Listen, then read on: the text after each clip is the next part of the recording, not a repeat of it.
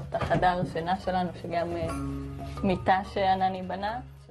That's the voice of the late Adi Vital-Kaploun in a clip from a documentary made a decade ago by an Israeli TV network. She was just 24 years old and one of the idealistic, eager young Israelis who had just moved into Kibbutz Holit, close by the border with the Gaza Strip. Here, Adi is describing in Hebrew the features of her house. Here's the bed Anani built, she says, referring to her husband, high school sweetheart Anani Kaploun. Out of the window, she says, you can see lots of lemon trees and fields of vegetables where Anani works. There's a shelf full of Jewish religious books. And she points out, here is our mamad, our safe room, because we live in a dangerous area.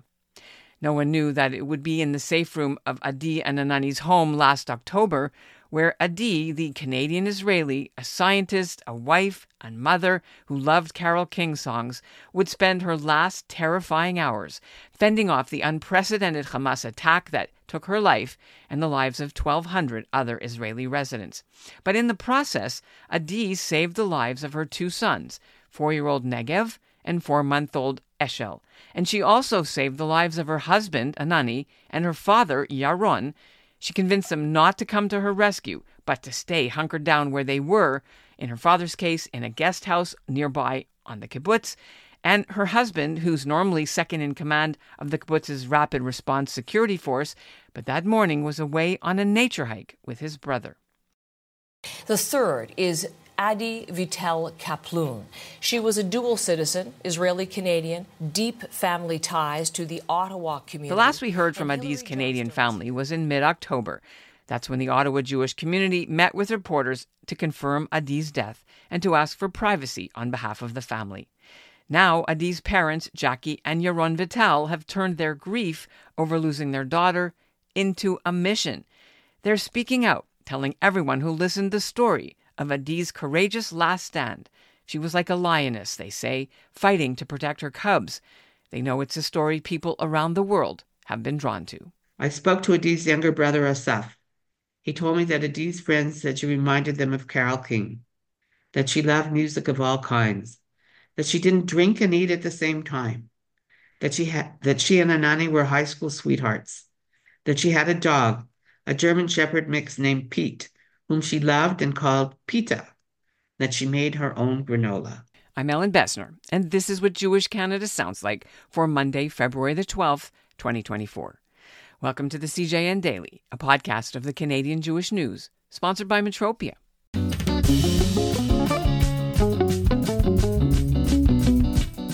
It was on October 11th when we heard Adi was the third Canadian confirmed killed in the Hamas attacks 4 days earlier.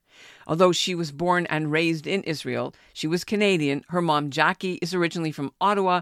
Her maternal grandfather, Irving Rivers, was a pillar of the Ottawa Jewish community, and his family's 70-year-old army surplus and souvenir store in the Byward Market still operates, with the slogan, "We corner the market."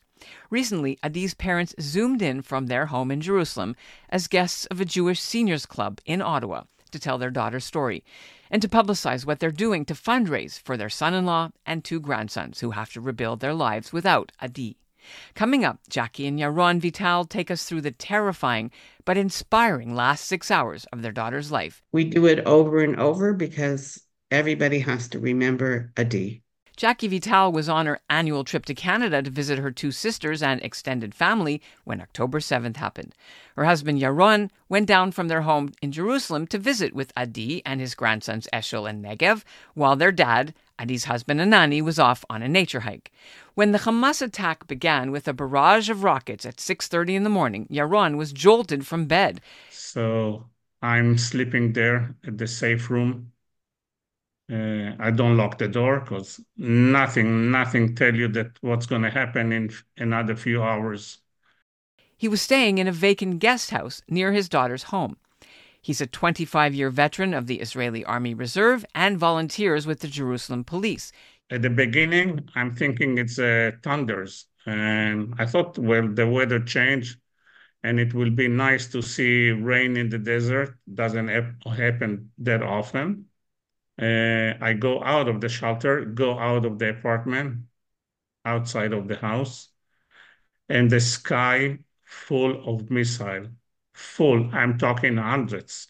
He wanted to leap into action and go over to his daughters. I call Adi and I say, listen, lots of missiles in the sky. She say, Abba, go to the safe room and lock yourself there. I say, well, maybe I should come and stay with you to help you. As you heard on the movie, she was, determined that I wouldn't come. She said, Abba. She didn't even say please, as usually she say. She said, just stay there, and don't come here, and lock the door. And then she hung up. So I go to the safe room, and you have to understand that after you close the door, you can turn the handle 90-degree up, and it's supposed to lock the door that nobody can go in. I told you it's a guest house. Nobody usually live there. It's using people that come to visit, which is not that often. So nobody take care about the apartment. And with my luck, the door doesn't lock.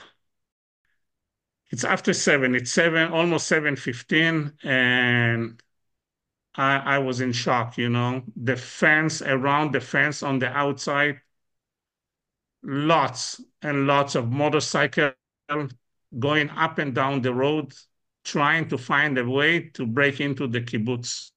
I hear lots of shooting there, lots, like crazy. And they start to coming to our neighborhood. Altogether, 13 people around me been shot by the Hamas. I'm going back to the safe room when I hear them coming close, and I can hear so much at the safe room. I go out again after a few minutes, go to the bathroom, and there is a window there, a small window that facing the path between the building, and I could hear them. I bent down right away to be lowered at the window that they cannot see me, but I could hear them. And I could hear them screaming like maniac, like terrible screaming, like people that are in ecstasy. They knew lots of details. So my apartment listed as an empty one. So that's why they skipped the apartment. And that's why, I appreciate that Adi was stubborn to ask me to stay there, because this way she saved my life, in fact. When the time was 12:30, Adi sent me a message. She told me, get into the shelter and lock the door tight as much as you can, because terrorists is breaking into houses, which I knew already. I don't know. I thought she would maybe she having information that I don't know. So I went back to the shelter, closed the door, and it doesn't lock. But I tried to listen to her, and there was a chair in the safe room, and I put it under the handle, just to make sure and that I can feel kind of safe, that nobody can open the door. Next, she called her husband Anani. She asked him to give her a fast refresher course on how to load their M16 rifle, told him not to come home. And then here's Anani describing in Hebrew to Israeli TV what happened next. When the terrorists entered their safe room where she was hiding with Eshel and Negev, she opened fire. She killed at least one terrorist. And the story goes she then begged the Hamas gunmen to spare her sons' lives. She told the boys she loves them forever. Then they killed her right before her sons' eyes. Adi's mother, Jackie, describes what Hamas did next with the two scared grandchildren. She knows because Hamas filmed it. There's a film that was made probably just after they murdered Adi, because the terrorists are sitting outside on her porch, Negev sitting on a table, and one of the terrorists is bandaging his foot.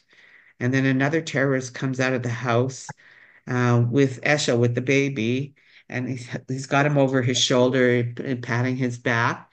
And then he puts him in the carriage, and he's rocking him a little bit.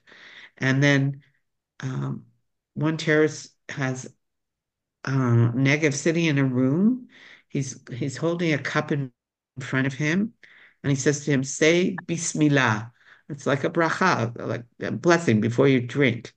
So he said, "Say Bismillah." So Negev said Bismillah, and then he said in English, "Drink," and then Negev drank the water. very disturbing, very disturbing. I saw this clip during the Shiva. I don't know how I saw it or who sent it to me, but I was so disturbed that I didn't tell anybody about it because I didn't want to rock the boat for anybody else until supper time when I finally told Anani's parents. And every time I see it, I can't believe that poor little Negev went through all of this. Yaron says Hamas then carted the boys away. First, they used them as human shields. The terrorists, he says, went around to other houses with the boys to lure other Israeli victims to come out. A dozen kibbutz residents were murdered that morning. 7 more were taken hostage, including the boys who were carried towards Gaza on foot. Yaron didn't know any of this at the time or what had happened to Adi or his grandchildren. I could hear lots of shooting, and I tried to call her and there was no answer anymore. She didn't answer me. I called Anani. I said that Adi doesn't answer me. And they say she doesn't answer me. And I'm worried. I say, I'm worried as much as you are, but I can't go out, they are all around. And the time go by, and the time now is 5:30. 11 hours later, Israeli troops regained control of the kibbutz, got Yaron out of hiding, and invited him to join their search at the daughter's house. And they put 2 soldiers around me to protect me. 3 of them break into the house. They went through the room. They saw it empty, and they called me. They say, come inside, but we want to tell you that there is a dead body on the floor in the kitchen. So they call another guy, and he doesn't he say he's not part of the kibbutz, he's a terrorist. And they say, okay, let's go to look for your daughter at the house. And I call Anani. I told him right away that the house looked terrible. It's looked like somebody robbed the house. All the clothes was on the floor. The living room was full of bullets on the floor. And the door of the safety room, I'm telling you, you never saw something like that. Maybe in the movies, full of holes, I don't know. If it was 4 magazines empty at the door, so you have to imagine that each magazine carry around 25 to 30 bullets. So that's over 100 bullets in the door. And the door wasn't locked, but it wasn't open. So I say I will start to look at the safe room if she's there. And I opened the door, and there was not enough light. They break the switch at the safety room that I couldn't open the light, so I couldn't see so much. But as much as I saw, the bed was upside down, and the clothes was on top of it, and the crib was on top of that. It's a mess. It was a mess. And I was looking everywhere at the house. I couldn't find her. I called her name. She didn't answer. So I was sure she was kidnapped. I told Anani she's kidnapped. He fall apart right away. He couldn't, he was so far away, and he couldn't help Adi. He felt very guilty about it. Eventually, Yaron left the kibbutz and returned to Jerusalem. And it was then he learned the boys were alive, released by Hamas right at the Gaza border.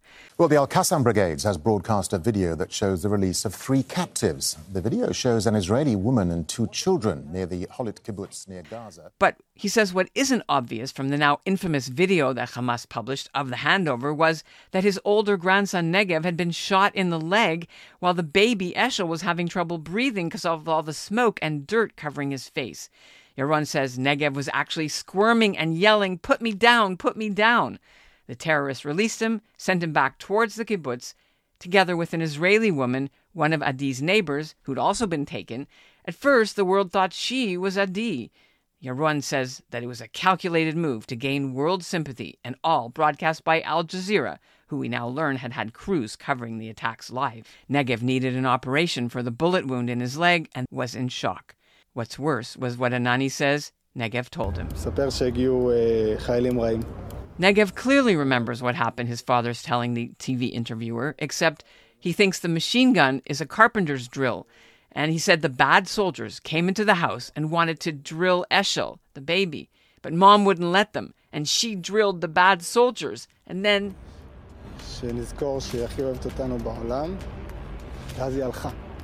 As her son called it, she went away.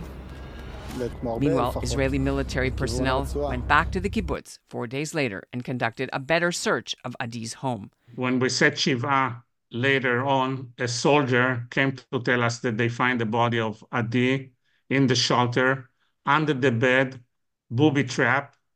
And they asked me if I opened the door to the safe room. And I say, yes. They say, you're so lucky. You designated one of the grenade that was attached to the door, and it was a failure one. It didn't explode. That also another miracle that happened to me. I asked the Vitals what assistance they received from Canada during the fraught few days of October 7th and the aftermath. Jackie says she couldn't be more grateful to the RCMP who escorted her right through security and onto her connecting plane in Newark. The Canadian government paid for her flight, and they are paying for some of her medication while she was in Canada and some victims' assistance programming. She received a call from Melanie Joly, the foreign minister, and a courtesy visit during the Shiva for Adi from the Canadian ambassador to Israel. But what really strikes her is the generosity and outpouring of support her family has received from Israel, from people who didn't even know the family until October 7th happened. I can only say that the most generous man in the world gave us the use of his 3-story home in the middle of Jerusalem so that the extended 2 families could stay in the house for the whole week of Shiva. We are 18. The other side is almost that.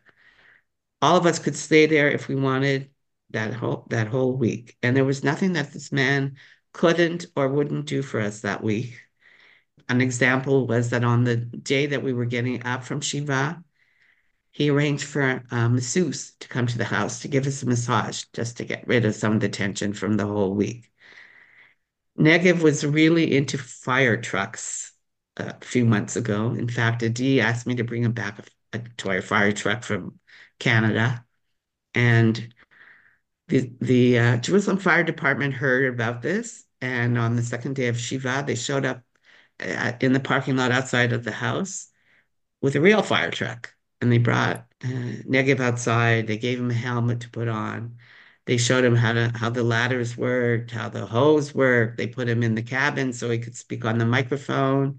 And he said, "I'm Israel Chai," when he got inside the cabin. The same day, the chief rabbi of Israel was in the house talking with Yaron and Anani's father. And in the other room, there was a girls' band who sang in the late 2000s.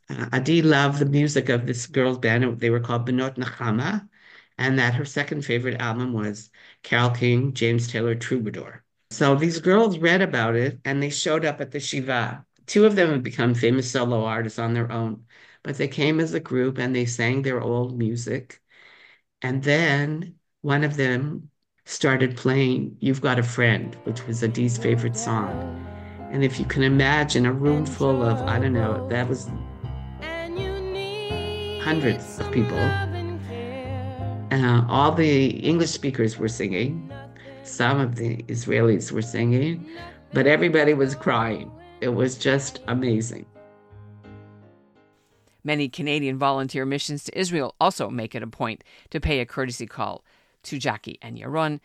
And although you might think these visits are too upsetting, the opposite is true, they say. It gives them a chance to share their daughter's story with a wider audience. I'm here to tell you the story, and I'm a survivor of this terrible Shabbat. But thank God I'm alive, and the kids are alive, and Jackie and me still have 8 beautiful grandchildren. We have Liat, we have Ayala, and we have Asaf.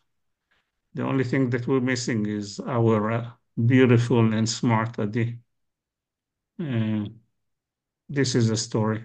In the last few months, the family and others have launched fundraising campaigns to help Adi's widowed husband and the 2 boys. You know, they don't go still to the kibbutzim to build them, you know, and especially Anani's kibbutz is the farthest one in the south, and they're not going to build it soon. So Anani have to live in a rented place instead of at kibbutz. So it's a different life for the kids. But Yeah, they have no house. They have they have no. no house, and it doesn't have a job either. Yeah, for Mhm. now. Anani and the kids, they all get monthly stipends. They get part of their rent paid. The boys for I think until the age of 30. There are stops along the way that the Israeli government will provide, like they'll give them money for a bar mitzvah. They'll pay for driving lessons. They'll pay for extra help in school. They'll pay That's for. good. The Ottawa Jewish Seniors Group AJA 50 Plus has a fundraising link where you can donate money for Adi's kids and husband if you're so inclined. We put that link in our show notes. You'll get a tax receipt and a link to watch the parents' full video presentation from where the audio for this podcast was recorded.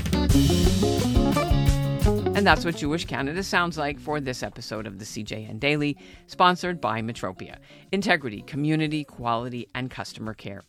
If you watched the Super Bowl on Sunday and you got to see any of the American commercials, you probably saw the one about anti-Semitism featuring the speechwriter for Dr. Martin Luther King. We reported last week that another ad filmed in Canada with a Canadian cast was intended to be shown during the Super Bowl. But the Foundation to Combat Anti-Semitism that commissioned it decided to use it some other time, to the great disappointment for all involved. I just wanted to update you for those who were watching for it on the U.S. broadcasts or on YouTube.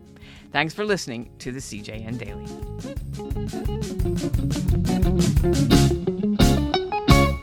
Don't take half measures when it comes to home security. Alarms and cameras work, but they'll only tell you that your worst nightmare just came true.